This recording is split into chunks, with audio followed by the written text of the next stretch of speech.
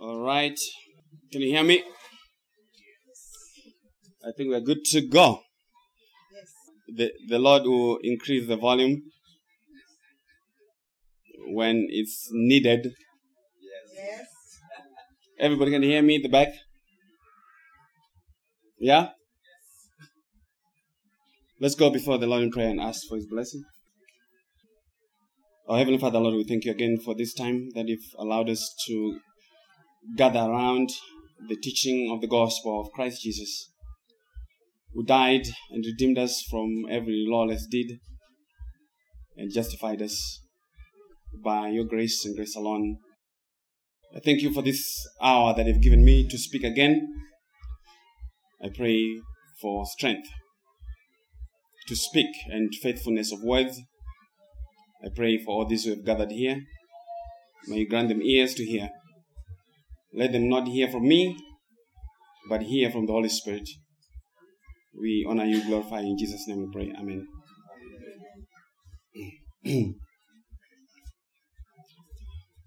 The gospel that, maybe lower down a little bit there. There's still a little bit of feedback. The gospel, am I in the line of something? It's okay. Okay. The gospel that I preach, the gospel that I've heard so far, it's called Sovereign Grace Gospel. Hallelujah. It's not like any other gospel that you've heard people preach. By sovereign grace, this is what it means. It means salvation is of God's doing. It's driven by Him for His glory. God did not bring salvation because people were miserable. God did not bring salvation to make people happy. He did not bring salvation to bring people to heaven either. It just so happens that in the process of glorifying His name, there are going to be some people who come to heaven. So when we say sovereign grace, we mean it is of God's doing, it is of God's choice that is found in Him. He is not moved by anything that is not in Him. He came up with this from ever since He has been God. So salvation is not as new as people make it to be. It began from before the foundation of the world. So I do not cause anything. I do not cause salvation. There's no preacher who causes salvation. There's not a single person who causes salvation. I'm only here to tell you how God determined to save a people to Himself. And to tell you that that work is already done. We are just coming to the knowledge of it in time. But it was already accomplished. Okay? So the whole Bible is a testimony of this salvation story. It is the testimony of God's glory in His Son, the Lord Jesus Christ. So if we have been taught of God, we should be able to go to any page of the Bible by God's grace and bring the same message. Doesn't matter where we are, as you shall see in the messages that I shall bring. And this afternoon, we're going to be in Daniel chapter 2. The book of Daniel chapter 2. And you now know the formula. We read the text and we explain the text. Yes. There's no other way to cheat it. To me, if a preacher cannot do that, I'm not listening. They're wasting my time. I want to hear what God has given them to teach me from the text. Hallelujah. That will help me to see Christ. If we cannot see Christ from Daniel 2, we're wasting our time. Let's go party and do something else. Dance to the music next door. So let's go to the book of Daniel chapter 2, and we're going to read much of the book, but we will not necessarily teach everything that is the chapter, because it's a big chapter. We would need a number of messages, but for the purposes of our messages, we should be able to get what we need to get from it. So this is what God recorded through the pen of Daniel. Now, in the second year of Nebuchadnezzar's reign, Nebuchadnezzar had dreams, and his spirit was so troubled that his sleep left him. Then the king gave the command to call the magicians, the astrologers, the sorcerers, and the chaldeans to tell the king his dreams. So they came and stood before the king, and the king said to them, I've had a dream, and my spirit is anxious to know the dream. Then the Chaldeans spoke to the king in Aramaic, O king, live forever. Tell your servants the dream, and we'll give the interpretation. The king answered and said to the Chaldeans, My decision is firm. If you do not make known the dream to me and its interpretation, you shall be cut in pieces, and your houses shall be made an ash heap. Verse 6, however, if you tell the dream and its interpretation, you shall receive from me gifts, rewards, and great honor.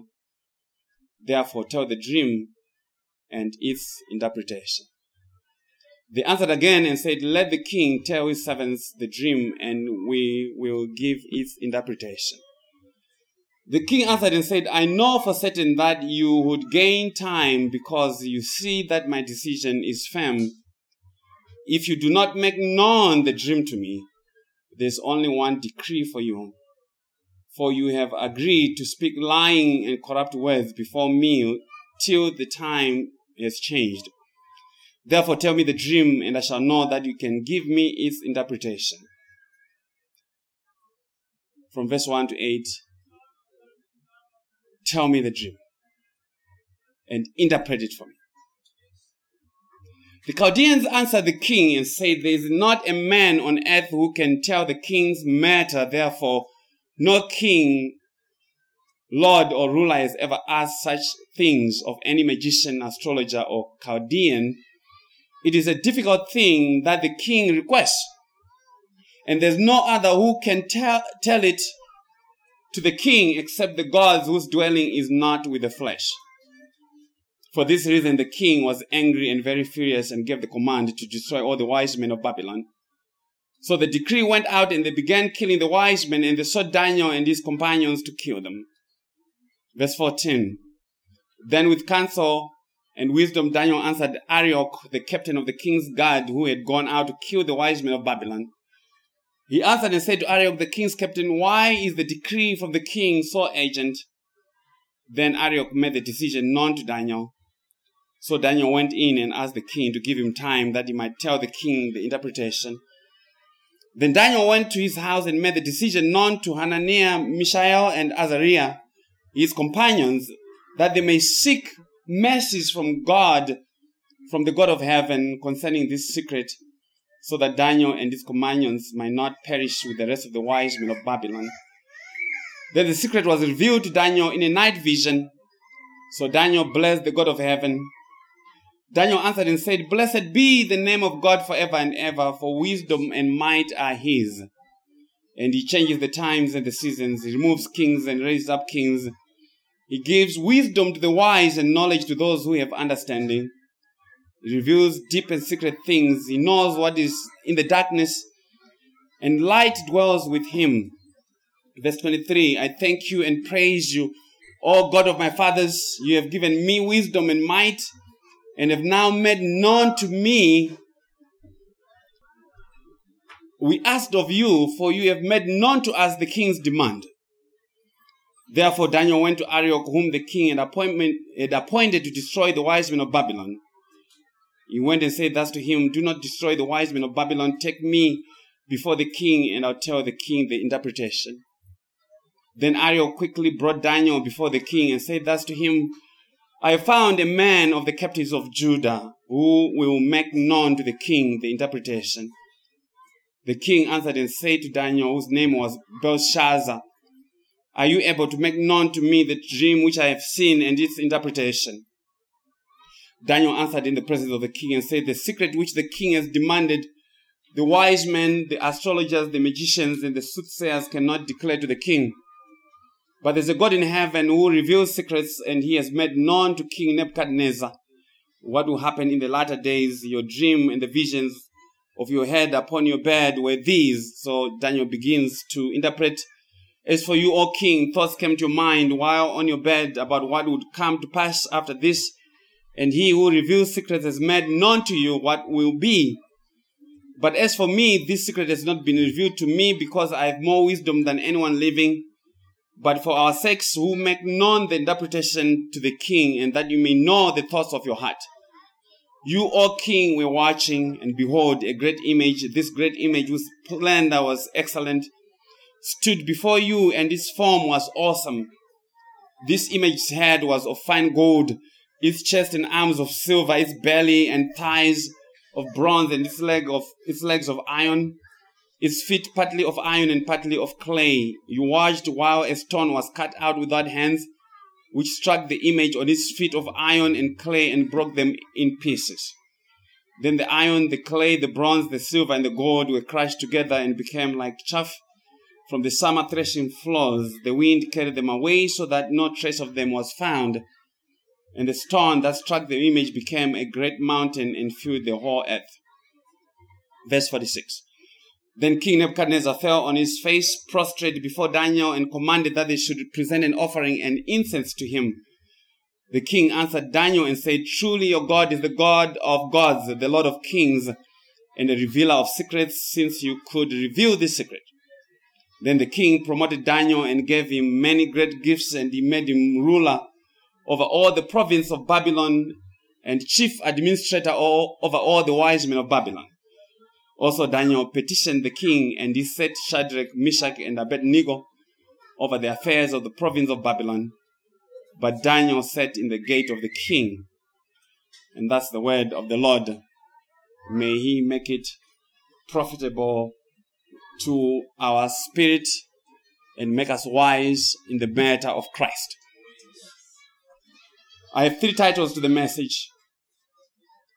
Number 1 title is The Dream and Its Interpretation. The Dream and Its Interpretation. And number 2 title is A Strange Thing That the King Requires. A strange thing that the king requires. And number 3, I have found a man from the captives of Judah. I have found a man from the captives of Judah. We preach Christ, which means we preach the gospel from both the Old and the New Testaments, because that is the most profitable way to read the scriptures, because they both testify of the one and same thing. The Old Testament, even as given in Daniel, is saying the same thing that is in Romans, but in a different way. And many preachers use the New Old Testament. They use the Old Testament stories for moralistic teaching. For instance, do not be like David, who took someone's wife and killed Uriah. And they'll come and say, this is what God taught them to come and preach. That is moralistic teaching. Be like Joseph and run away from every woman who loves you. And some of them will come and say, may God raise for us men like Daniel, like Elijah, like Joseph, to lead them. You don't need Daniel, because Daniel can't help you.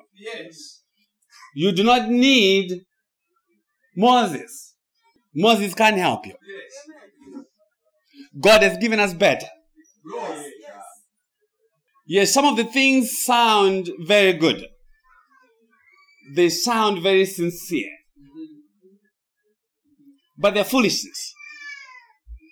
Okay?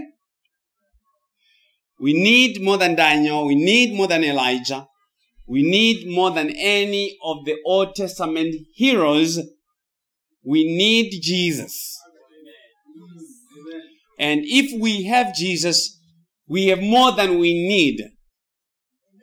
Because we are complete in Him. If we are complete in Christ, we cannot add anything to Him. If you have a cup that's full of water, can you add more to that cup? No. The only way to add more to that cup is if you empty some of it.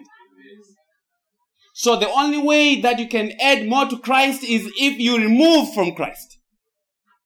And if you take away from Christ, you're in trouble. You have another gospel. And a cursed gospel. We have a lot of ground to cover. But I told you that this is a teaching and preaching conference. But also, I want, my brothers and sisters, hear me clearly. Yes. I want you to make this the way that you preach the gospel. Amen. Number two, the way that you learn to hear the gospel. Yes. You need to sit down and listen to what is being said. Okay? I'm serious about this. I'm very serious about this. Because you'll be deceived. And Jesus is going to tell you, depart from me, I never knew you. Because you are not looking for the right things about Christ. Amen. So we need to listen carefully. Okay? Yes. May God help us. Amen. Nebuchadnezzar's dream. Let's begin at verse 1. Now, in the second year of Nebuchadnezzar's reign, Nebuchadnezzar had dreams, and his spirit was so troubled that his sleep left him. Nebuchadnezzar was the king of Babylon in the telling of this story. And the Lord God came to preach the gospel of Christ through him. And so this is how God presented the gospel. The king was given a dream or dreams by God. And his spirit was so troubled by the dream that he could not sleep. Sleep deserted him. The matter troubled the king, and he had a big problem in his hands because of the dream. And the problem needed a solution, or else some people were going to die. Verse 2. Then the king gave the command to call the magicians, the astrologers, the sorcerers, the chaldeans, to tell the king his dreams. So they came and stood before the king. So the king had all these people, the magicians, the astrologers. And we have a lot of magicians behind the pulpit. Astrologers. And the king said to them, I have had a dream, and my spirit is anxious to know the dream. You magicians, the astrologers, the sorcerers, you come and tell me about my dream. So God already is telling us that in the church environment, you have all kinds of people who come as if they know the dream and they know the interpretation, and yet they are just magicians. Yes, they've been called by the king. False preachers come from God.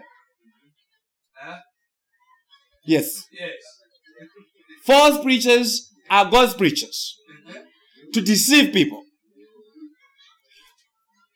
Truthful preachers are also from God Yes. to serve his people. Yes. If you think I'm lying, 2 Thessalonians 2. Let's go to 2 Thessalonians chapter 2. 2 Thessalonians 2, beginning at verse 9. 2 Thessalonians 2, beginning at verse 9, and we'll read to verse 12.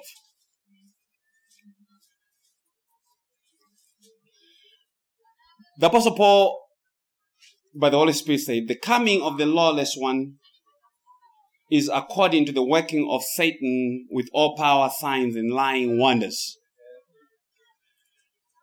and with all unrighteous deception among those who perish, because they did not receive the love of the truth, that they might be saved.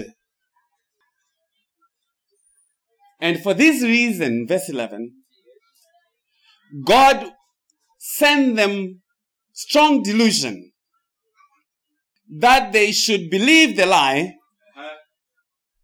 Did you hear who sent them a strong delusion? God. God sends them a strong delusion so that they believe a lie about salvation. And this is the reason why God does that. Verse 12. That they all may be condemned, who did not believe the truth, which is the gospel, but had pleasure in unrighteousness. Pleasure in unrighteousness is not going to a club. It's not drinking beer. It's not dancing to music. Yes. It's refusing the truth of Christ as God has revealed it. Amen. You hear people say God loves to serve everyone. God wants to serve everyone. So why is he failing? The God who created the earth and the universe and the waters of the seas is the one who's going to fail to serve me because I went clubbing, because I drank 2 pints of beer. That's not the God of the Bible. God says there are those who refuse the truth of the gospel, and it is not because of them.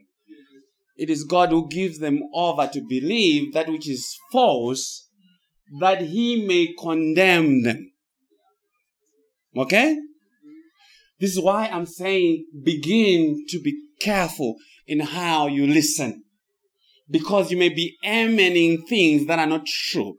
They may have Jesus in them, as I said. They may have grace in them, but they are still lies. And God uses the devil and his ministers to tell a lie. And God causes people to believe a lie. That's the God of the Bible. So the king came and said, I have one simple problem. It's not trying to balance the budget. I've been talking to a lot of people since I've been here. Right from when I was on the plane connecting to Nairobi from Ethiopia. Every Kenyan that I've talked to is complaining about the economy and everything getting expensive. This king was not worried about the economy. He only had one problem. It was his dream. He says, I have had a dream that is troubling me, and I am anxious to know what it is. Pay attention to the question of the king to the magicians and the sorcerers.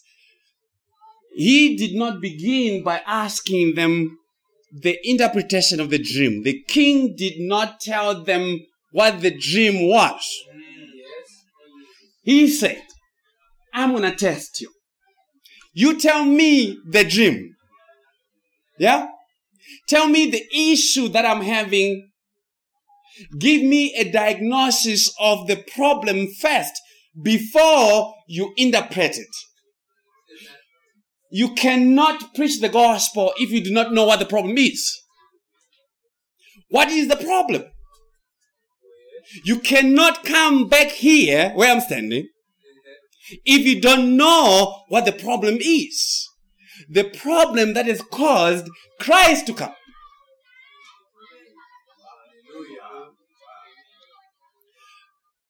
Let me tell it to you this way.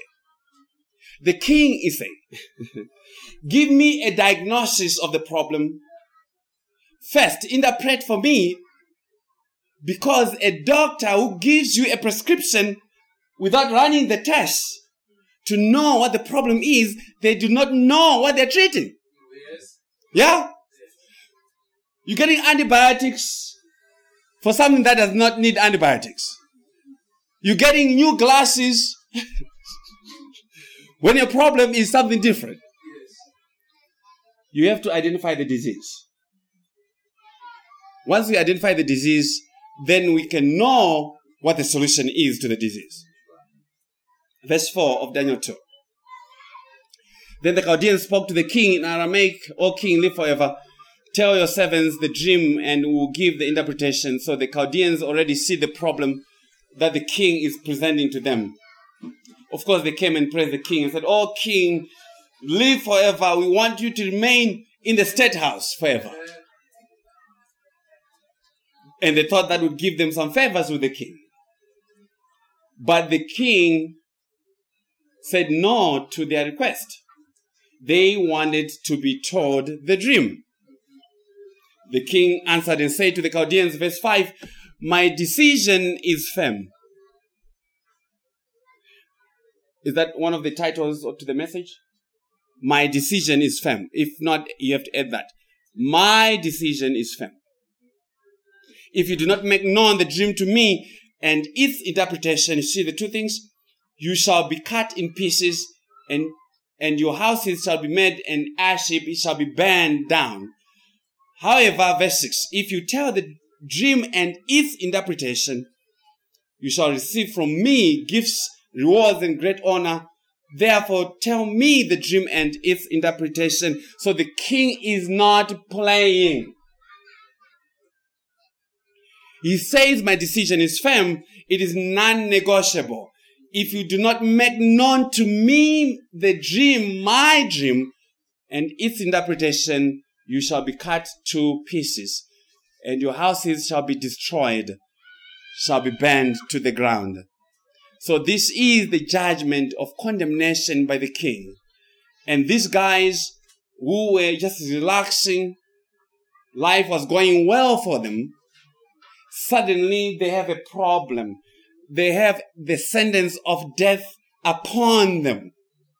It came unexpectedly because of something that had happened to the king. We're going somewhere. And I'm going to ask you and say, was that a fair thing for the king to do? To say, Brother Carl, I had a dream last night. Tell me about the dream. Interpret it. If you can't, I'm going to kill it. Is that fair? Could you tell the rest of the Kenyan population that? Do you think they'll say it's fair? It isn't. But this is the king. He is the sovereign ruler. The king does whatever pleases him. You understand me? To attach life to something that is impossible for you and I to do. And say, you come and tell me the dream and then give me the interpretation of that dream. But if you don't do it, you are so dead. But what is that saying? What is God telling us? What is He teaching? It is saying King Nebuchadnezzar, though a sinner, was preaching something bigger than himself. He was a type of God. The king was a type. Every sovereign ruler that you see in the Bible is a picture of God. From Pharaoh to the king over in the book of Ruth. assurers. He was the sovereign of the nation of Babylon, as God is the sovereign of all of his creation. I want you to understand that connection. Amen. King Nebuchadnezzar is representing God. So the king had the lives of the people of the nation that he ruled in his hands to give life to them or to kill them. Yes. As God has the lives of everyone in his hands to save or to condemn. So the king had an issue pertaining his dreams that needed to be told and to be interpreted, and that to say, I'm going to slow down on this. God also had a purpose. He had a mystery that was hidden in Christ that needed to be revealed if there should be salvation. But God is not just going to come and reveal it to everyone. We have been hearing in the previous message about God being the one who reveals Christ to a person. So the mystery of God's dream, if you would put it that way, is the mystery of his sovereign will and purpose to be revealed by a particular man, a man of his appointment, a man of God's wisdom, to the glory of the man who shall receive that mystery, who shall reveal that mystery. So the man who is able to reveal the mystery to the king shall be glorified. So King Nebuchadnezzar said his decision was firm. This is very important for us to understand. It means it was non-negotiable. It means it was unbendable. But what does that mean in the matter of the gospel? That is the testimony of the law and its righteousness. The law comes and says it is non-negotiable. You cannot do the law today and then fail tomorrow and then keep saying you're still doing the law. There's nothing like that. Remember what I told you about the law. If you miss one point of the law, for 1 second, you are completely disqualified. You are condemned.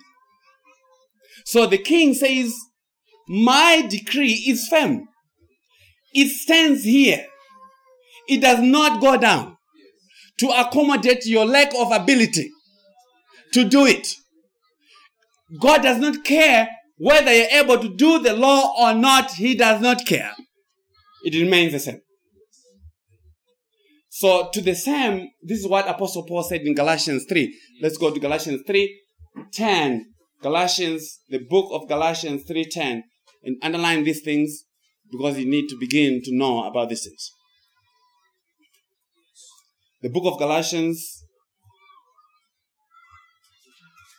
3:10.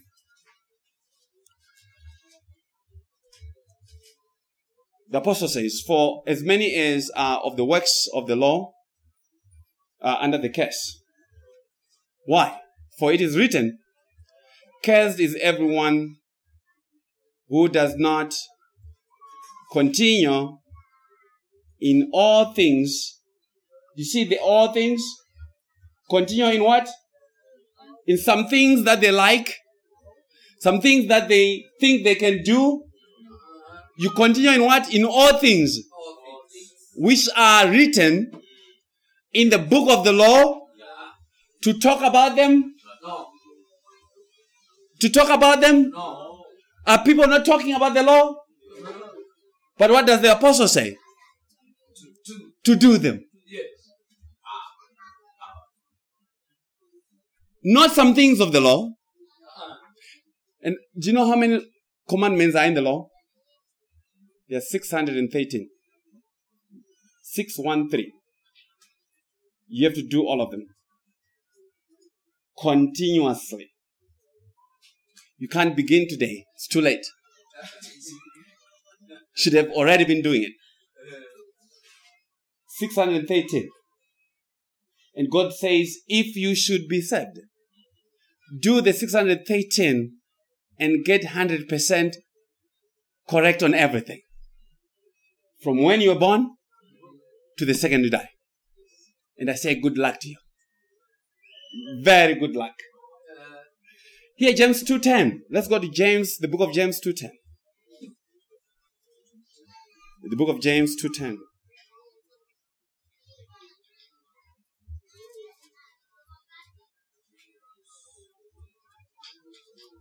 Everybody there? James 2:10, the book of James. For whoever shall keep the whole law and yet stumble in how many points? 1. I thought it was 20. No. What about 100? 1.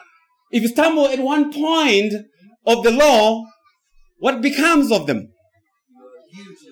You are guilty of the whole law. This is what it means. If you lie, you're also guilty of stealing. Even though you didn't steal from anybody. Yes. If you lie, you bear witness, false witness, you are guilty of adultery. You have slept with someone's wife and husband. Oh, you never heard of that? Because the law comes as one unit.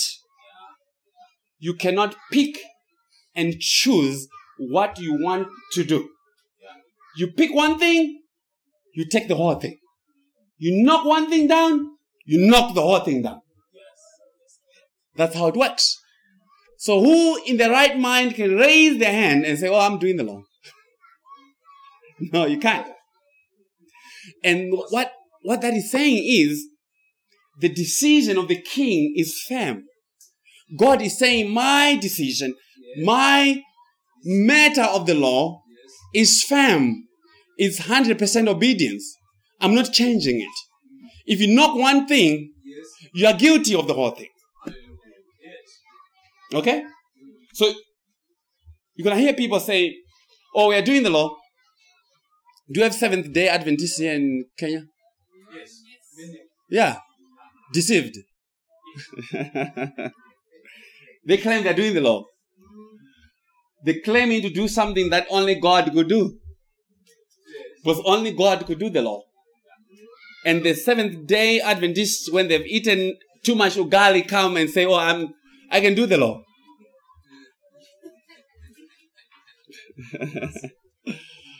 The king is clear. His decision is firm.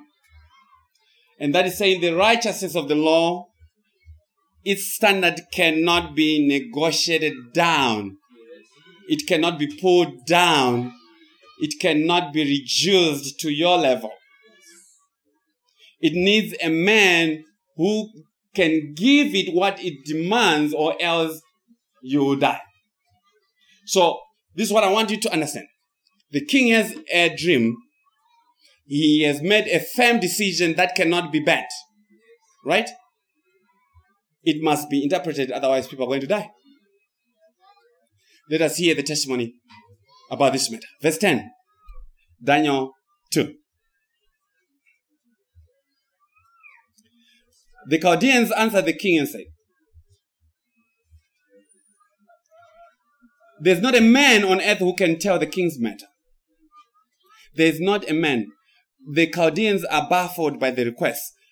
There's not a man to be found on the earth who can tell the king's matter. In other words, there's not a man found on earth who is able to give the law what the law demands.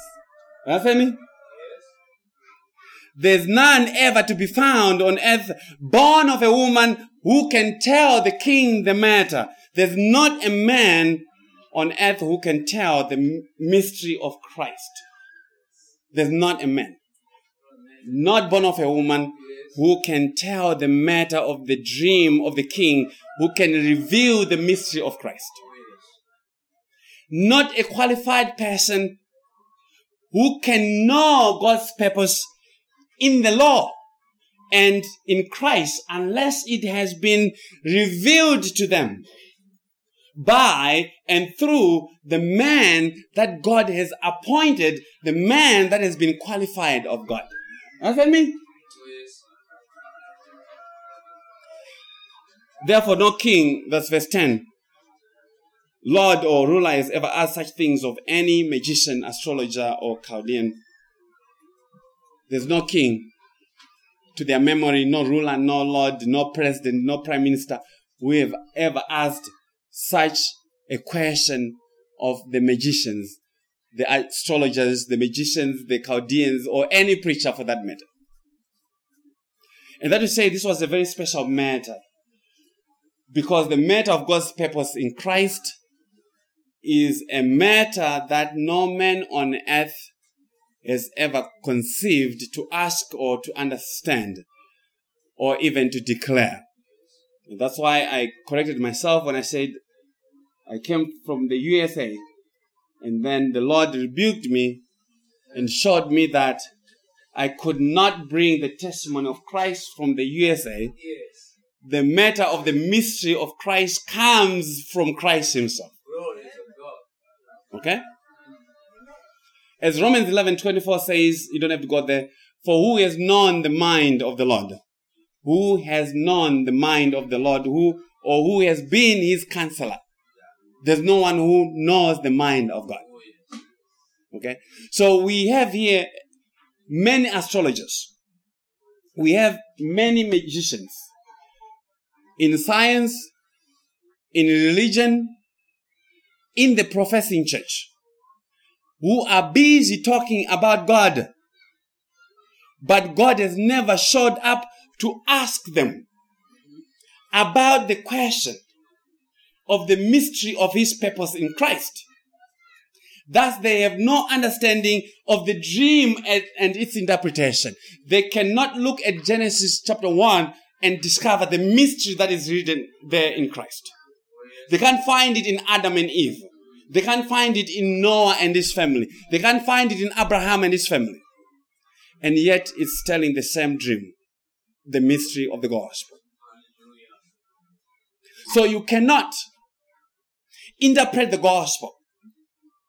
You cannot interpret the matter of sin, of the law, of the covenants, of righteousness, of justification, of holiness, of judgment, unless God has revealed to you his purpose in Christ. Amen. The glory of Christ. Because the glory of Christ is what drives everything in God's creation. The glory of Christ is why there's everything that you can conceive and more. That's why there's water. That's why there's the sea and the moon, the stars. That's why you have the countries and the people and the different kinds of people in the world. It's the reason why there's sin. There's the reason why there's death. Death is because of Christ. Because it glorifies him in the salvation of his people from death. It glorifies him in him condemning people to hell. It's about his glory. So, a preacher who is not able to connect these things, they have not been taught of God. Because that's what preaching the gospel is. Okay? So here the Chaldeans, verse 11, what they had to say to the king. They said it is a difficult thing that the king requests. The King James Version says it is a strange thing that the king requires. And there's no other who can tell it to the king except the gods whose dwelling is not with the flesh. So what are the magicians saying? They're saying this is a strange thing that the king requires. Why? Because it is a strange thing to the ears of sinful men and women to hear what God actually requires for their salvation. And what he purposed to do with his creation for his glory. If you tell people on the street, go out and tell them that, well, what I just heard today is that God created some people to send them to hell. Everybody's going to object. They're going to say there's no God like that. But that is the only God there is. It's in the Bible. Yes. And we have to teach it. Yes. Okay? It's part of the offense of preaching Christ, of believing in Christ. But Jesus taught that. The apostles taught that. Yes. It's not for us to try and clean it up. Remember, God is not unclean. He doesn't need us to clean him. Yes. Glory. So the Chaldeans come and they rightly concluded that there's no other person that can be found who is able to tell it to the king except the God whose dwelling is not with the flesh. The person who is able to tell the dream and to interpret it cannot be found among the children of men. That's what that is saying. And that you say. As I said in the previous message, that salvation does not come to us because of our understanding. Or because we went to school, we went to college, we went to university. That's not how salvation comes. It comes by God's revelation to us. And God is saying through this testimony that the man who can do that cannot be found naturally on earth. He must come from somewhere. The man who is able to do that must come from somewhere. And of course, these people are pagans, but they preach well on this point because they are acknowledging the point that such a man is not naturally found among the inhabitants of the earth. And it is God who is behind everything that is being said. You need to understand this. Whatever people were saying in the Bible, God was behind it. Otherwise, he would not have recorded it. And God is giving them the gospel talking points and saying such a man must come to the earth as God's wisdom, as the word of God made flesh. And this is preaching the need of Jesus. It is saying the man who causes salvation, the man who knows God's mind, is not from the earth. He has to come from somewhere. And Christ Jesus is the man. He is the ultimate revealer of God. He said, if you have seen me, you have seen the Father. Because he refused God. Because he's God. Christ Jesus is God. The fullness of God dwelling in him in bodily form. Verse 12. For this reason the king was angry and very furious, and gave the command to destroy all the wise men of Babylon. So I want you to pay attention to the reaction of the king. He was very angry. He was very furious. He was wrathful. And that speaks to God's wrath towards all who cannot interpret the truth of his purpose in Christ. And so he gave the command to destroy all the wise men of Babylon. And that was a decree of condemnation. And that is saying this is God's judgment of all sinners. Because sinners naturally cannot tell God the matter of Christ. So in God's purpose in Christ, there was his anger that needed to be satisfied by reason of the righteousness of Christ, by reason of his holiness, by reason of his justice. And apart from this propitiation, which is satisfaction, these are all important words that need to be understood for us to believe correctly. for us to communicate God's message correctly. To propitiate means to make satisfaction. So Christ, when he died, he made satisfaction for our sins. In other words, whatever we owed God, he made full payment of it. So that is propitiation. And also related to propitiation is he removed the wrath of God that was associated with our sin. Okay? And so apart from the mercy seat, the decree to destroy had been issued, and it was hanging on everyone's head until the interpretation of the dream had been made. Verse 13. So the decree went out and they began killing the wise men. And they sought Daniel and his companions to kill them. So the decree went out and the king's officers began to execute people. They began to kill, beginning with the wise men. And in that, they also sought to kill Daniel and his friends. And that means the decree of condemnation was also issued against Christ Jesus and all his friends, that is, those who are in him, who are united to him by God's election. You understand me?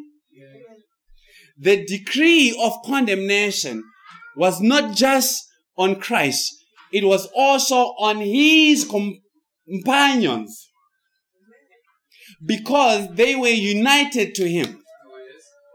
God united us to Christ by election when he chose us and put us in Christ. God chose us and he put us in Christ, united us with Christ. It's very important. Okay? So what that means is Christ Jesus was also counted to die by reason of this decree, which means from before the foundation of the world, God always wanted Jesus to die. Jesus did not come as God's plan B, not plan C, not plan D. God does not have plan C, D, B. He only has one plan. Okay? Jesus was not sent by God to put out a fire that happened by accident. It's God who started the fire. And he sent Jesus to put it out. To the glory of Christ. Okay? Yes. So Christ was also to die as the solution, as the way to remove, to reverse the decree that destroyed. As we are going to see. Romans 5 verse 16.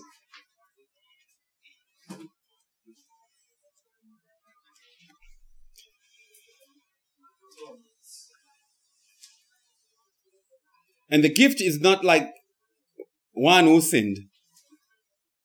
For judgment resulting from the one transgression, that is the transgression of Adam, led to condemnation.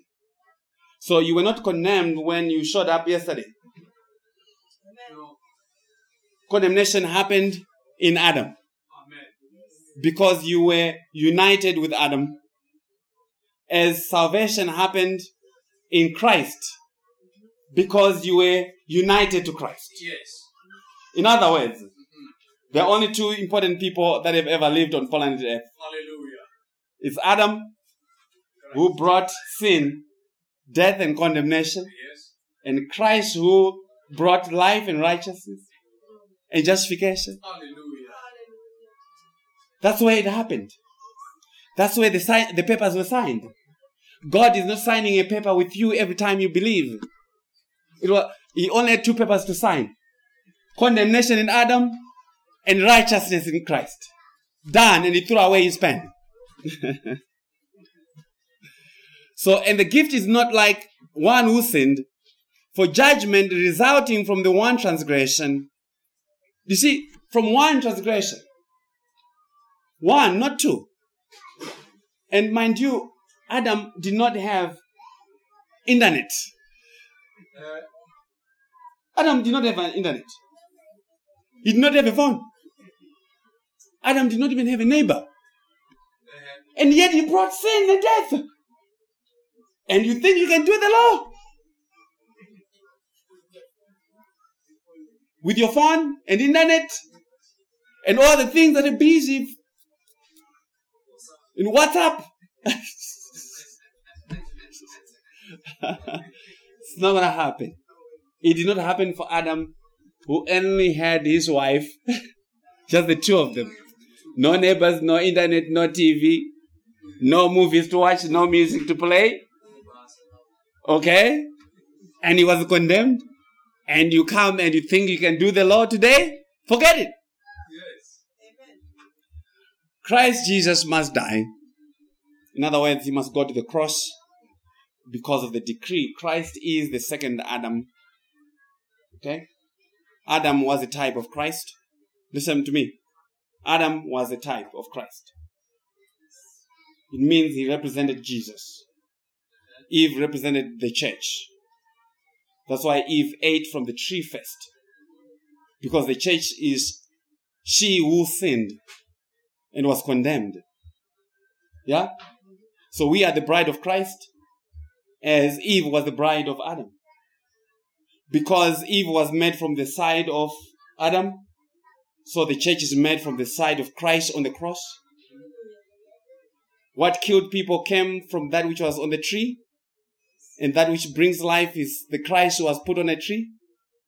You see the connection? So Adam is preaching Christ. Don't go ahead and preach and say, when I go to heaven, I'm going to go and kick Adam because he brought sin. And I was like, well, if you're kicking Adam in heaven, then you're not in heaven. No one kicks anyone in heaven.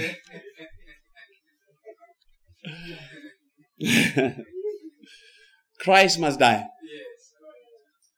That was God's eternal purpose. It must be told and it must be interpreted by the person of Christ through the cross. Okay? If anyone should be able to live, the Christ must come and must die. Verse 14.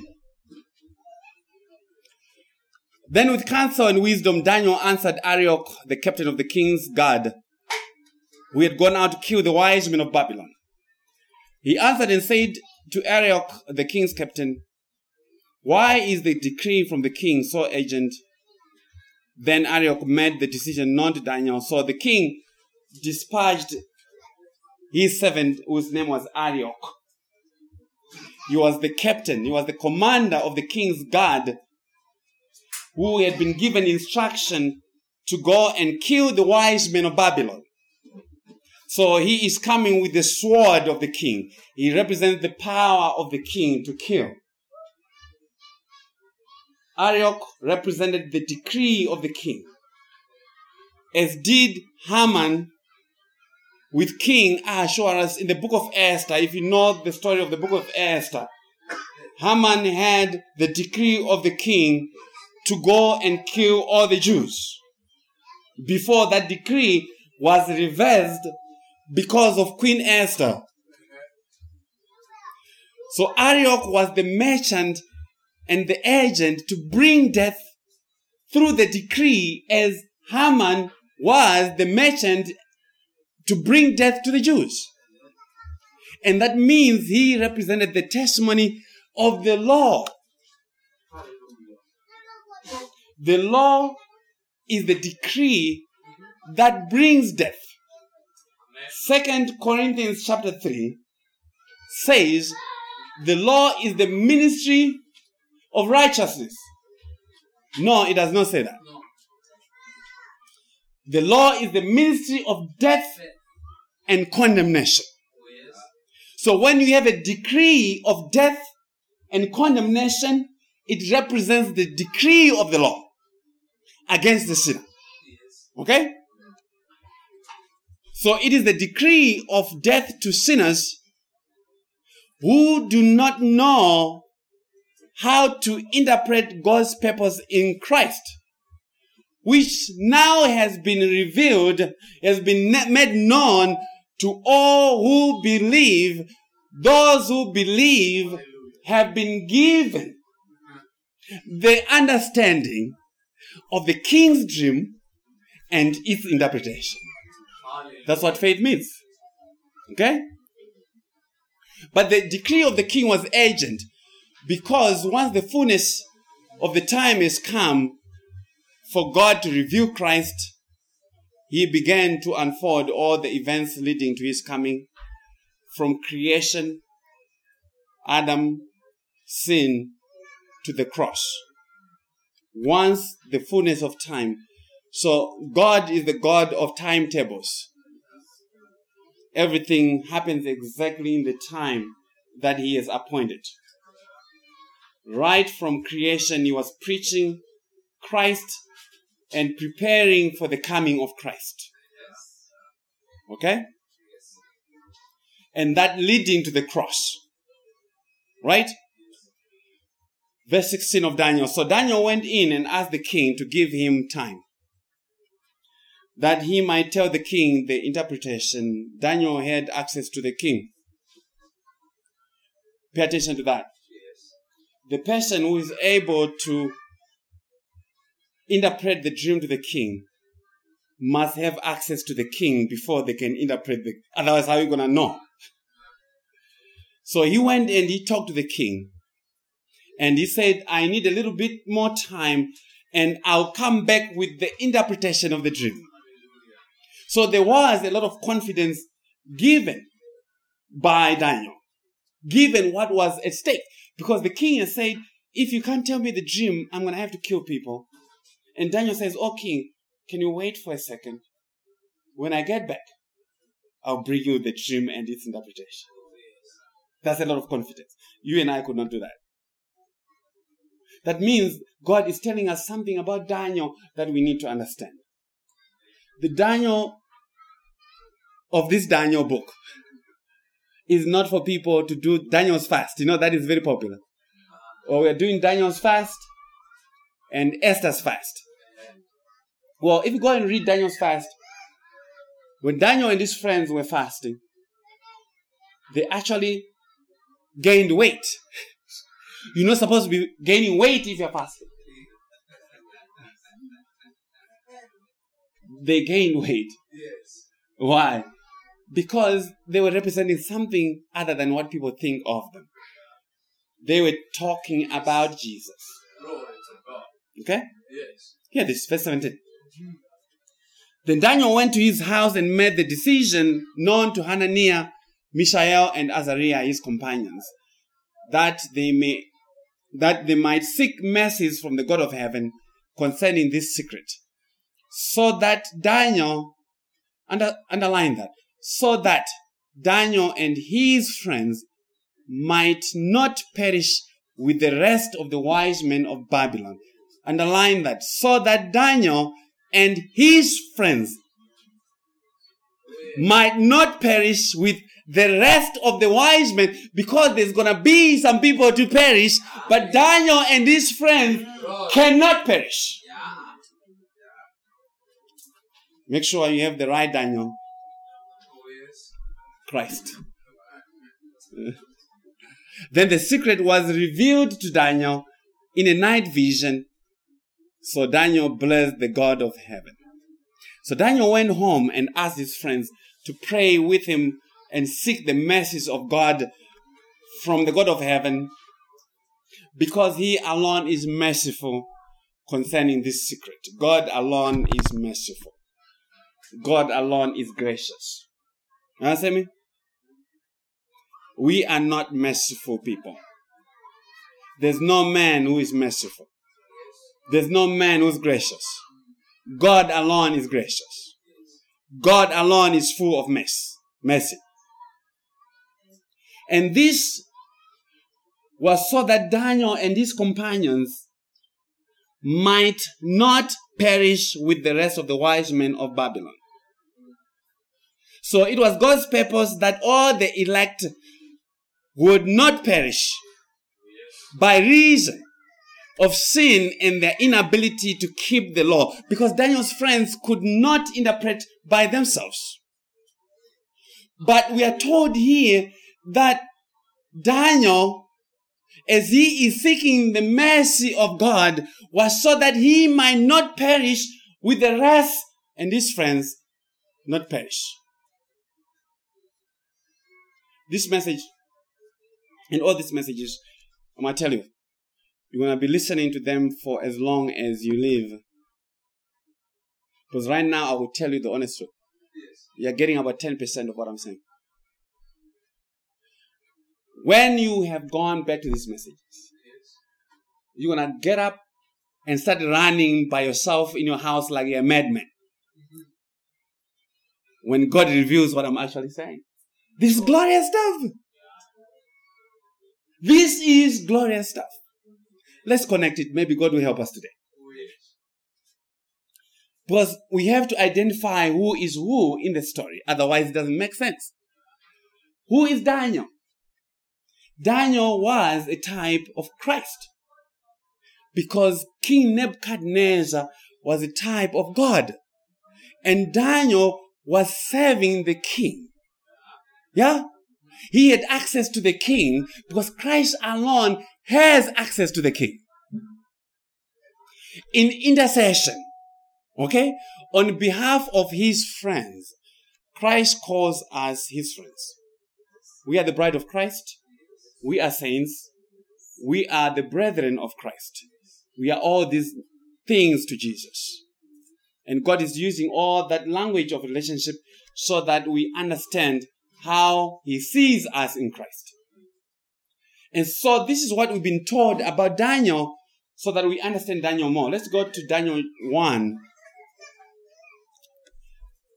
beginning at verse 3.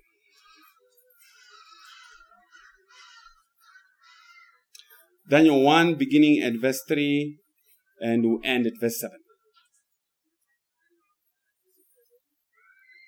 Then the king instructed Ashpenaz, the master of his eunuchs, to bring some of the children of Israel and some of the king's descendants and some of the nobles, young men in whom there was no blemish. Underline that, young men in whom there was no blemish. It means they were very, very perfect young men. Very strong, very intelligent, very hardworking, very knowledgeable, but good looking. See that? No blemish, but good looking, gifted in all wisdom, possessing knowledge and quick to understand, who had ability to serve in the king's palace, and whom they might teach the language and literature of the Chaldeans. So these were masterful young men, very intelligent, very knowledgeable about everything. They were gifted with the knowledge of God. And that is speaking of Christ Jesus. When you see someone or something that is said to have no blemish, it is talking about Jesus. So, hear this, verse 5. And the king appointed for them a daily provision of the king's delicacies and of the wine which he drank, and 3 years of training for them, so that at the end of that they might serve before the king. So they were trained by the king so that they may, what? They may serve the king. They were trained for 3 years. The Lord Jesus, 3 years of ministry, as it were, being trained so that he may serve God in the salvation of his people. Now, verse 6, from among those of the sons of Judah were Daniel, Hananiah, Mishael, and Azariah. To them, the chief of the eunuchs gave names.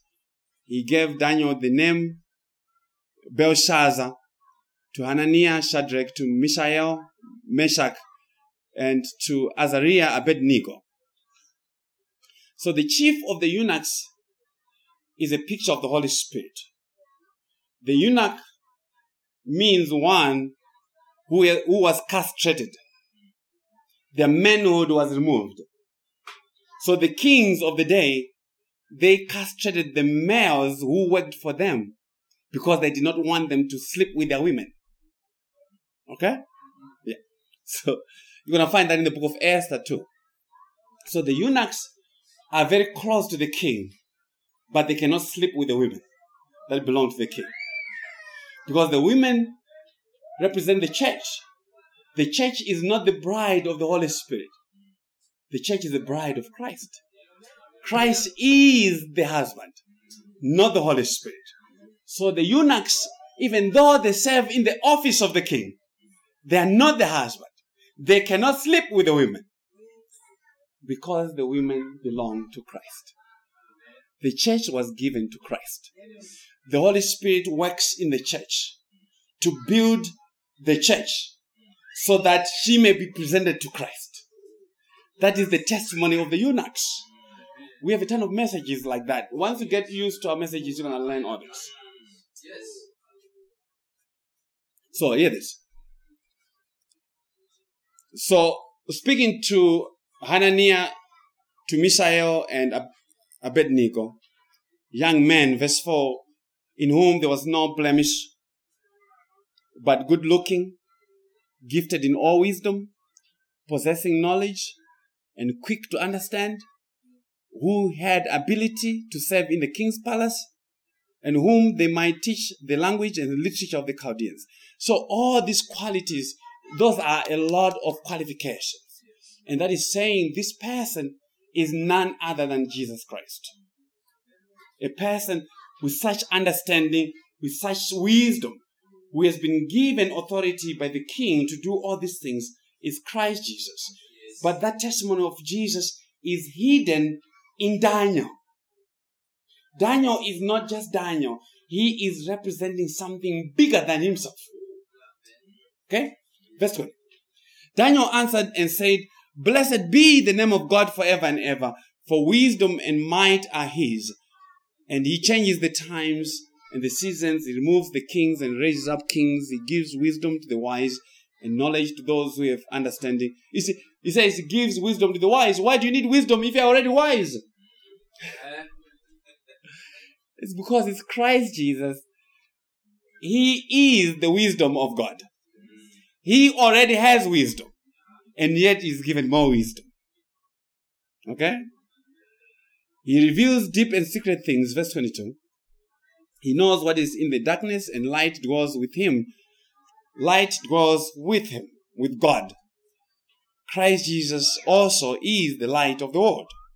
Light dwells in Christ Jesus. He is the light of salvation. Verse 23, "I thank you and praise you, O God of my fathers. You have given me wisdom and might, and have now made known to me what we asked of you, for you have made known to us the king's demand," that is the prayer and intercession of Christ. So when you're reading Daniel, in the place of Daniel, put Jesus. Okay? Put the name of Jesus, then everything begins to make more sense. And Jesus, through Daniel, through his spirit, is praising God for the wisdom that he has to interpret the will of God, the mystery that was hidden from all the ages, that has now been made known in him. So that is the intercession of Christ. Pay attention to verse 23. Christ Jesus is the man that God hears always when he prayed and when he prays. It is he who was given God's wisdom and might to know the king's demand. In other words, to know what God actually requires for you to be saved. Only Jesus knows that. Muhammad does not know that. Mormons, Jehovah's Witnesses do not know that. The Pope and all the company do not know that. That knowledge belongs to Christ alone. Okay? So that establishes for us that Daniel was a type of Christ. You're going to be learning a lot from my messages about types of Christ, types of God, types of the Holy Spirit. And when you do that, then you are able to read the Bible with understanding. But all those who are born of God, who are elected of God, also understand the King's demand. All those who have been born of the Holy Spirit, they also understand the King's demand. And the majority of the people of the world do not know about the King's demand because they do not know the gospel. Because it is only through the gospel that what God requires has been made known. Amen. They are ignorant of God's righteousness. Remember that from Romans 3, that the righteousness of God has been revealed, being testified of by the law and the prophets. And people who are ignorant of the king's dream, they go about establishing their own righteousness. That is according to the law, according to their own obedience, according to their own interpretation of the dream, but have not been given the God-given interpretation through Christ. Okay? Now let's hear Daniel explain the dream. Therefore Daniel went to Arioch, whom the king had appointed to destroy the wise men of Babylon. He went and said thus to him, do not destroy the wise men of Babylon. Take me before the king, and I will tell the king the interpretation. I could tell you that the conference is over if you have understood that. Daniel says, let me read this again. For someone who is sleeping. Do not destroy the wise men of Babylon. Do this instead. Take me before the king. And I will tell the king the interpretation of the dream. See the intercession of Daniel. He went to the man who had the decree of death and condemnation. And he talked to him. Remember, Arioch was the man who was given power to kill and destroy. Daniel goes to him and says, stop the distraction. Do not kill them. Give it to me. The law that was appointed to destroy. The Lord Jesus came in the flesh, as it were, to the man who had been appointed to kill. Do you know the man who was appointed to kill? It was Moses. Moses is not Moses. Moses was the mediator of the law. So Moses represents the law. Moses represents Mount Sinai. Okay? And Mount Sinai, do you know what happened on Mount Sinai when God showed up on Mount Sinai? There was thunder. There was lightning. There was darkness. And people were crying and saying, we are so afraid. Even Moses himself was afraid. That's what the book of Hebrews says. And the people were saying, tell God to stop talking to us like that. Because we are so afraid. Why? Because that's the decree of the law. When God shows up at Mount Sinai, he's bringing condemnation. He's not bringing life. So Christ has to come. And he has to speak to Moses. He has to speak to the covenant. And that's why Jesus said when he came, not one jot or tittle of the law will pass away until all has been fulfilled. He's saying, I must give to the law everything that the law requires for the salvation of my people. And when it's done, it's done. My people will not be under the decree of death anymore. Yes. And Jesus said, do not destroy the wise men of Babylon. Take me before the king. Take me before the king. I'll tell the king the interpretation. And that was a stop order to seize and settle, to put away the sword. Daniel came and essentially took the sword from the hands of Arioch and said, give me the sword, or put away the sword that was on the neck of the people to kill them. Do not destroy them. Give it to me. Let's see what happens. If you still have anything after I have failed, you go ahead. But give me a chance. Put away the sword. Stop the condemnation. But how? Daniel said, you take me before the king and I'll tell the king the interpretation. You take me to the king. I will mediate on behalf of these who are supposed to die. I'll speak to the king and make known to him his dream and its interpretation by my God-given wisdom. Daniel is the one man.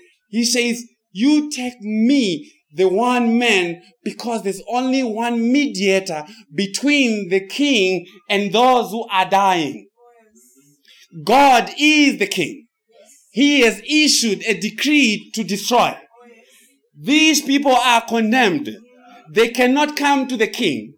There has to be a Daniel to come and say, you give it to me. I'll go and talk to the king. Stop the distraction. That's Jesus.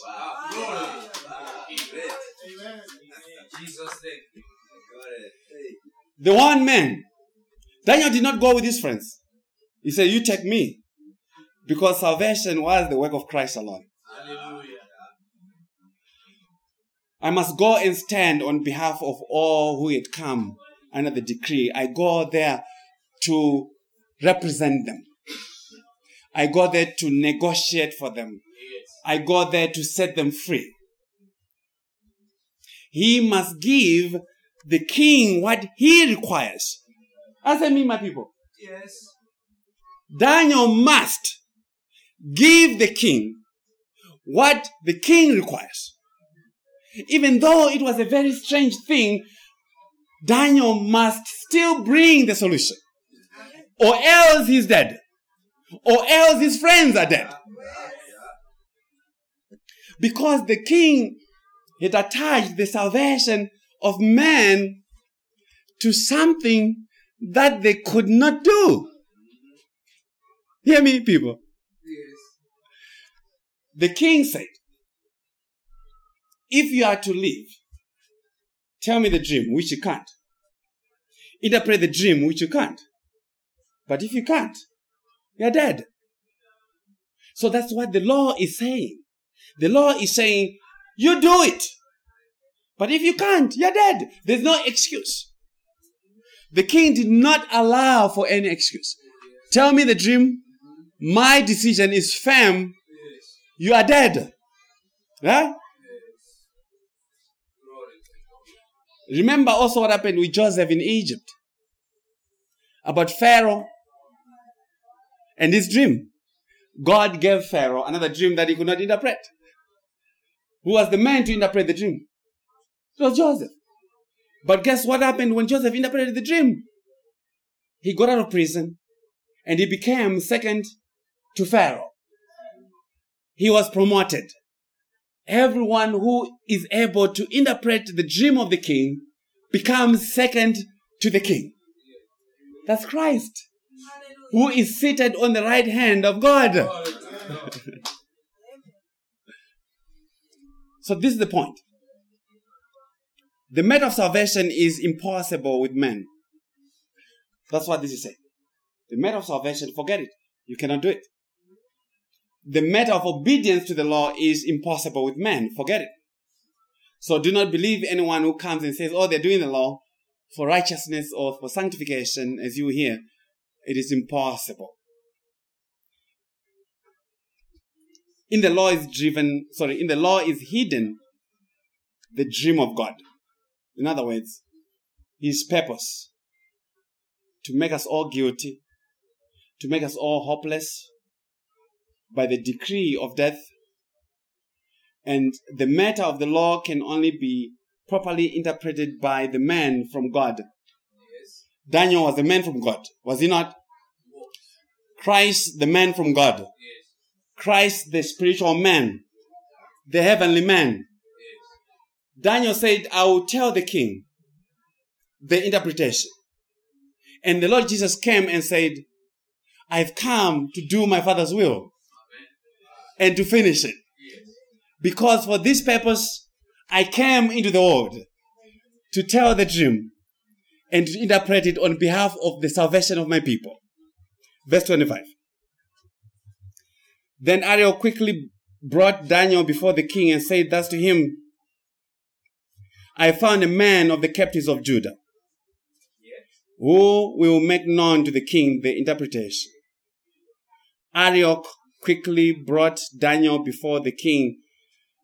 In other words, the law presents Jesus before God as the man with wisdom and without blemish, the man without sin, the man who is holy, and says, I have found a qualified man to interpret the matter of salvation.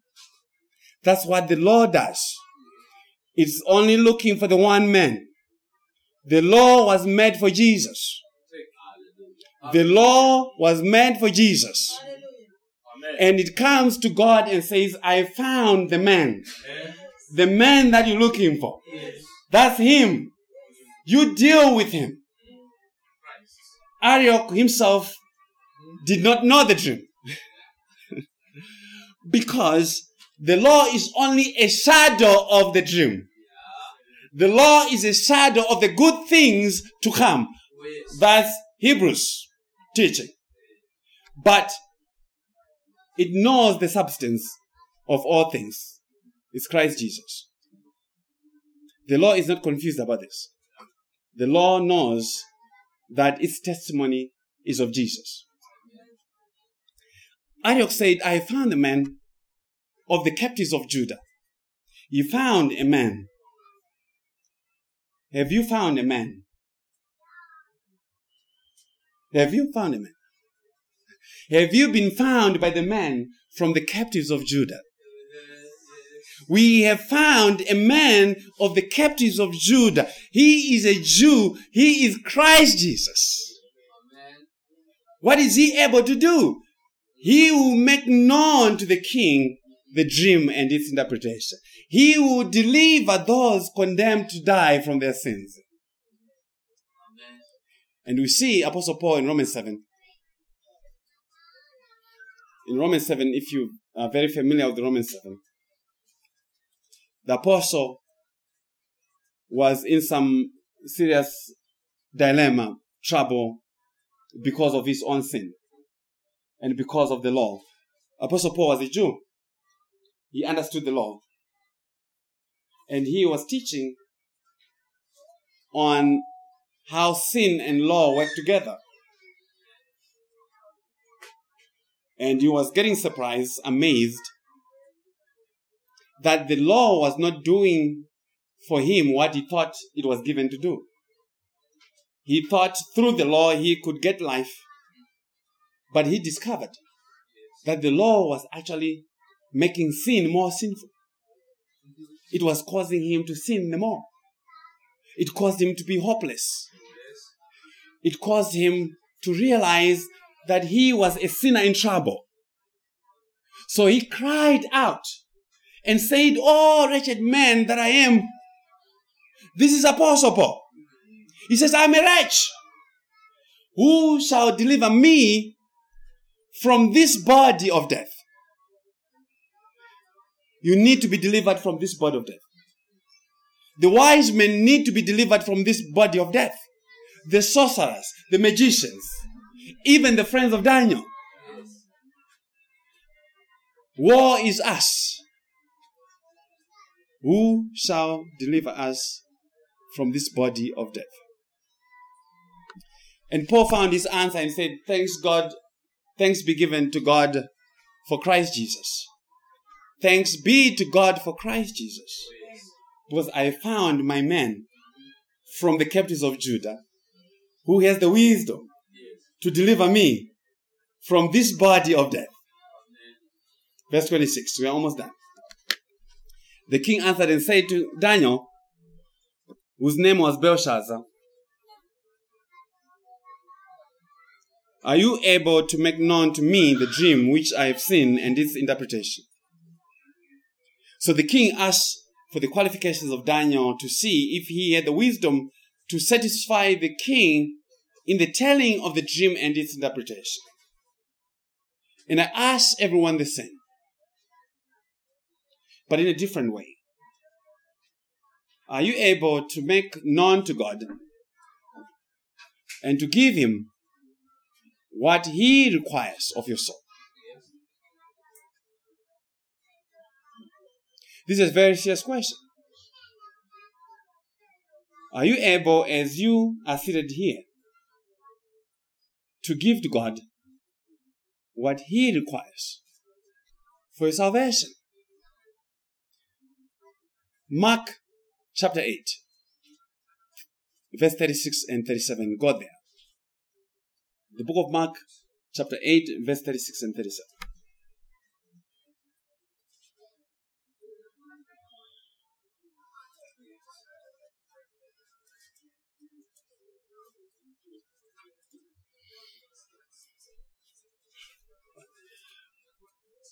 What did the Lord say?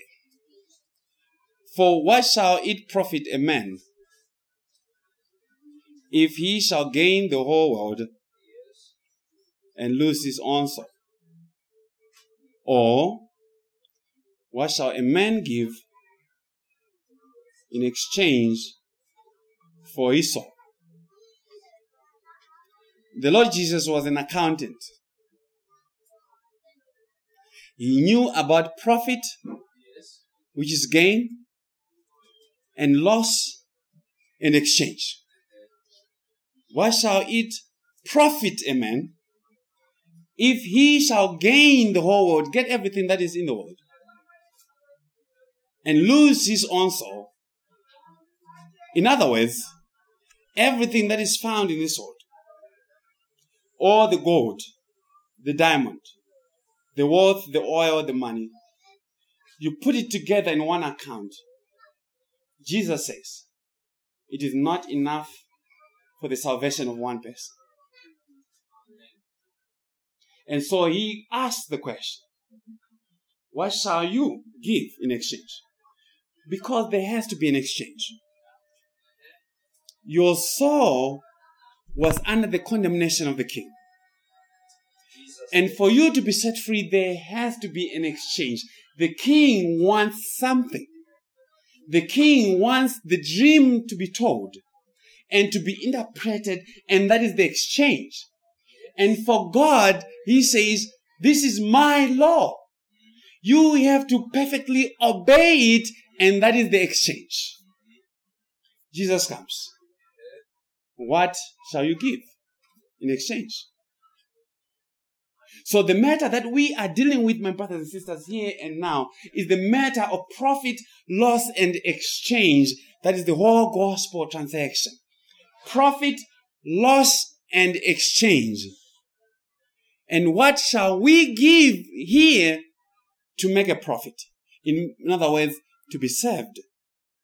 In other words, to not be condemned. What shall we give? What do you have at home, in your wallet, in your bank, to give to Jesus, to give to God, to make the exchange? You have nothing. What shall you exchange for your soul to be delivered from the decree of death? That is what is being said. It is not about money. Jesus is not talking money. He is using the language of money and business to talk about salvation. What shall a man give in exchange for his soul? And false religion, tomorrow they're going to be very busy. Oh, yeah, they have a lot of answers. Tomorrow. Yes. Oh, they're preparing the answers. Yes. There are going to be as many answers tomorrow to try and answer this question. As many answers as are preachers in the pulpit. Yes. Every preacher is going to come with their own explanation. You have to cede to our ministry. Give us some money. But this is what God has said. Arioch said, I found a man from the captives of Judah. He is able to make the exchange for the people. He is able to interpret the dream. His name is Daniel. His name is Christ Jesus. And that is the gospel, my dear friends. God has given us a man who is able and has already made a profitable exchange for us before God, that we may not suffer loss and go to hell. And that work is already done. God is not trying to save anyone. You hear me? God does not try to do anything. That God is not the God of the Bible. God does not try. You and I try. When God was creating things in Genesis, He said, let there be light. And did the light say, let's wait maybe 2 weeks from now? Let there be light, and there was light. Let there be salvation, and there was salvation. God is not trying anything. He never tries. He speaks it and it's done. Okay? So the decree of death has already been removed by the intercession of Christ. He is the one man. Pay attention to the one man. It's very critical in your understanding of the gospel to emphasize that it is about the one man, Christ Jesus. Okay. Daniel 27. Daniel answered in the presence of the king and said, the secret which the king has demanded, the wise men, the astrologers, the magicians, and the soothsayers cannot declare to the king. That is a statement of fact. The secret, the mystery which the king has demanded, the wise men, the astrologers, the magicians, they are not able to preach it. Okay? They cannot preach this gospel. And there are a lot of astrologers, as I've said. There are a lot of soothsayers, a lot of magicians in the pulpits who cannot teach the mystery of Christ to the king. Yes. And therefore are not qualified to preach the gospel. Yes. And their churches may be full of people.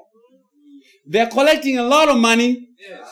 They may make people jump and shout, even cry, but they cannot declare the gospel to the king because they are always adding their works to the blood of the cross.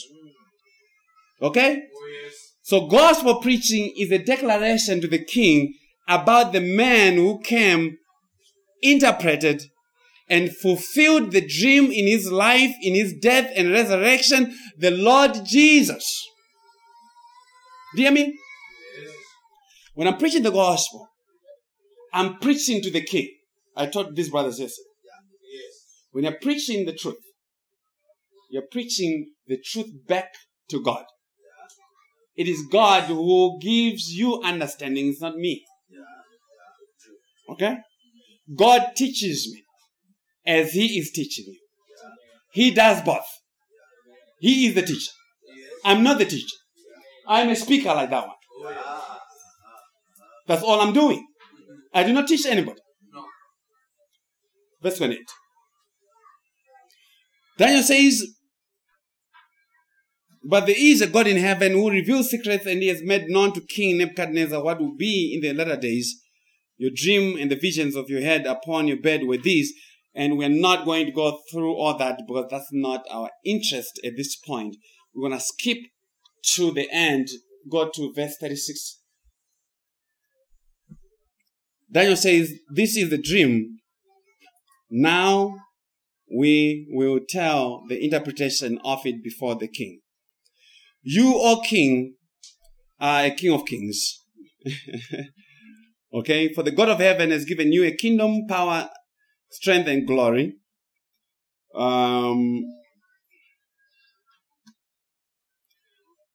Let's jump to verse 44. I want to save my energy. Let's go to verse 44. So from verse 37 Daniel begins to interpret. And from verse 44, we pick up the interpretation. And he says, in the days of these kings, the God of heaven will set up a kingdom which shall never be destroyed, and the kingdom shall not be left to other people. It shall break in pieces and consume all these kingdoms, and it shall stand forever. So this is the kingdom of Christ. That is the only forever kingdom that God has established, and all the other kingdoms of the world shall be destroyed. It doesn't matter which country. It doesn't matter how much money they have. Those kingdoms are not standing. God is going to destroy them. Because there's only one kingdom that's going to remain. It is the kingdom of Christ Jesus. So verse 45, inasmuch as you saw that the stone was cut out of the mountain without hands, and that it broke in pieces the iron, the bronze, the clay, the silver, and the gold, the great God has made known to the king what will come to pass after this. The dream is certain and its interpretation is sure. Okay. So the dream has been interpreted. Now, in every story of the Bible, when you have a situation like this where there's a decree that comes to kill, the person who removes the decree that kills always gets promoted. Okay? They always do what? Let's hear that, and that will be in our conclusion of the message. Let's go to verse 46. Then King Nebuchadnezzar fell on his face, prostrate before Daniel, and commanded that they should present an offering and incense to him. The king answered Daniel and said, truly your God is the God of gods, the Lord of kings, and the revealer of secrets, since you could reveal this secret. So the king has transferred, as it were, his sovereignty, because, as I said, the king was a picture of God, but he's just still a human being. So ultimately, he has to acknowledge the true sovereign one. So that's what King Nebuchadnezzar is saying, that your God is the true God. The God of Daniel is the true God. So now, in the light of that, verse 48 and 49, then the king promoted Daniel and gave him many great gifts. And he made him ruler over the whole province of Babylon and the chief administrator over all the wise men of Babylon. Also, Daniel petitioned the king, and he set Shadrach, Meshach, and Abednego over the affairs of the province of Babylon, but Daniel sat in the gate. So Daniel and his friends, they got promoted. But how high? How high were they promoted? Daniel was made ruler over the whole province of Babylon and the chief administrator of all the wise men of Babylon, which means Christ is the wisdom who rules over all. Hallelujah. And this is the same thing that happened to Mordecai in the book of Esther after the deliverance of his people from the decree that destroyed. Okay? So when the decree that destroys has been removed by the intercession of Christ, there has to be light, there has to be gladness, there has to be joy, there has to be honor, as we found with the Jews, as we found with Mordecai's people.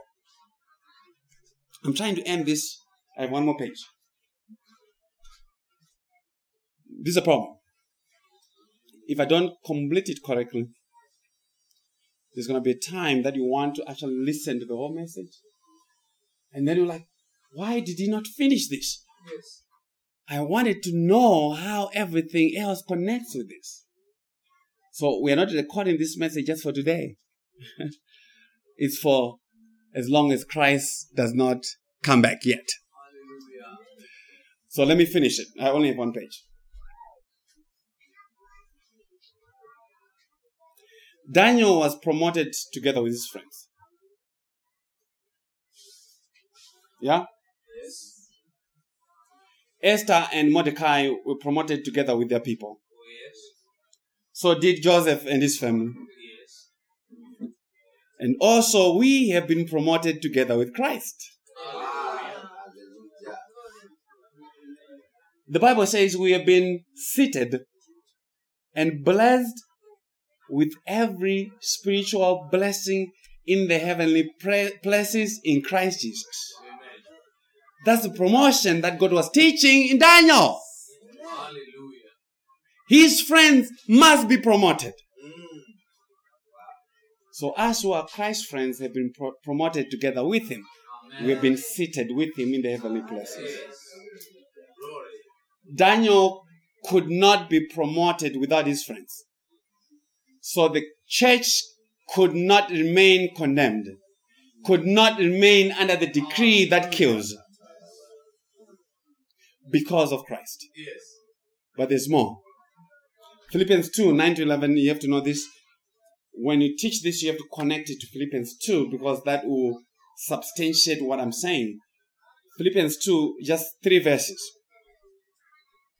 Apostle Paul is talking about the attitude that Christians should have towards one another in terms of humility and say, we have this mind like that which was with Christ Jesus, right?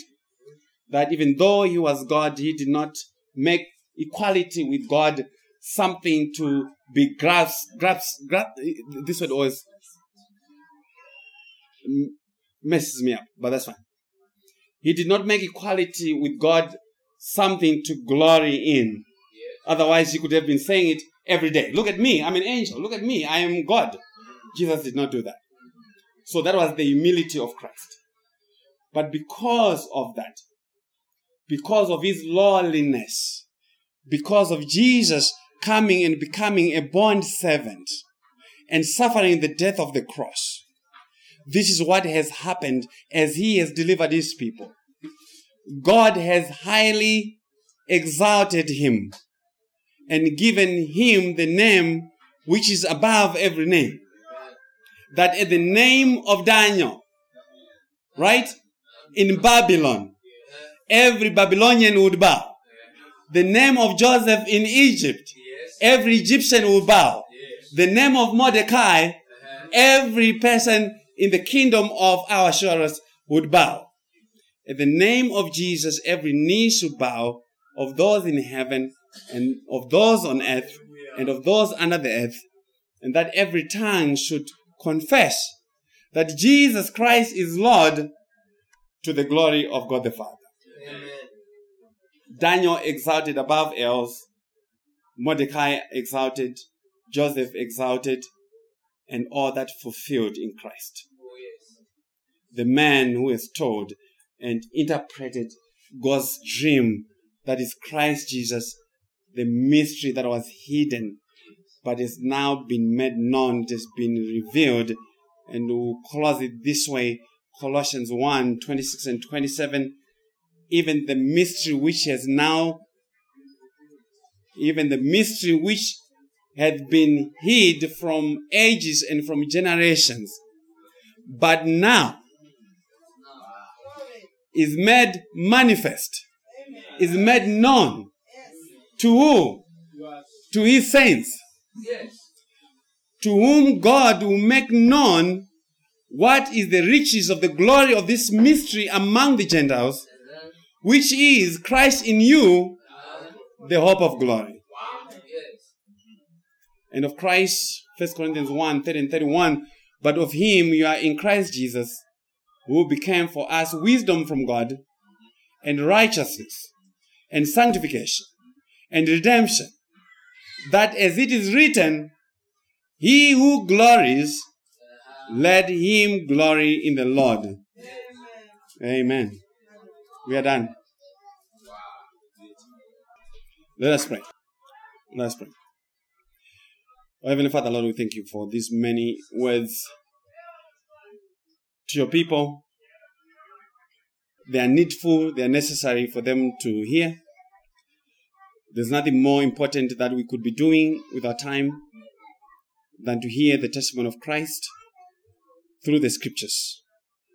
Because the scriptures do indeed testify of the one man Daniel, the one man who could interpret the dream of the king to the salvation of his people, the one man Christ Jesus, who brought the knowledge of the mystery of God's will and fulfilled it in himself, even in his death on the cross, and is now seated on the right hand of power, having made an end to the purification of sin, and we have now been seated with him and blessed with every spiritual blessing in the heavenly places in Christ Jesus. We honor you. We thank you for these many words. We pray that they'll go and minister to your people. We ask for blessing again with the next messages. Give us a restful night. Give me strength again to declare the things of Christ. We honor you, glorify you. In Jesus' name we pray. Amen.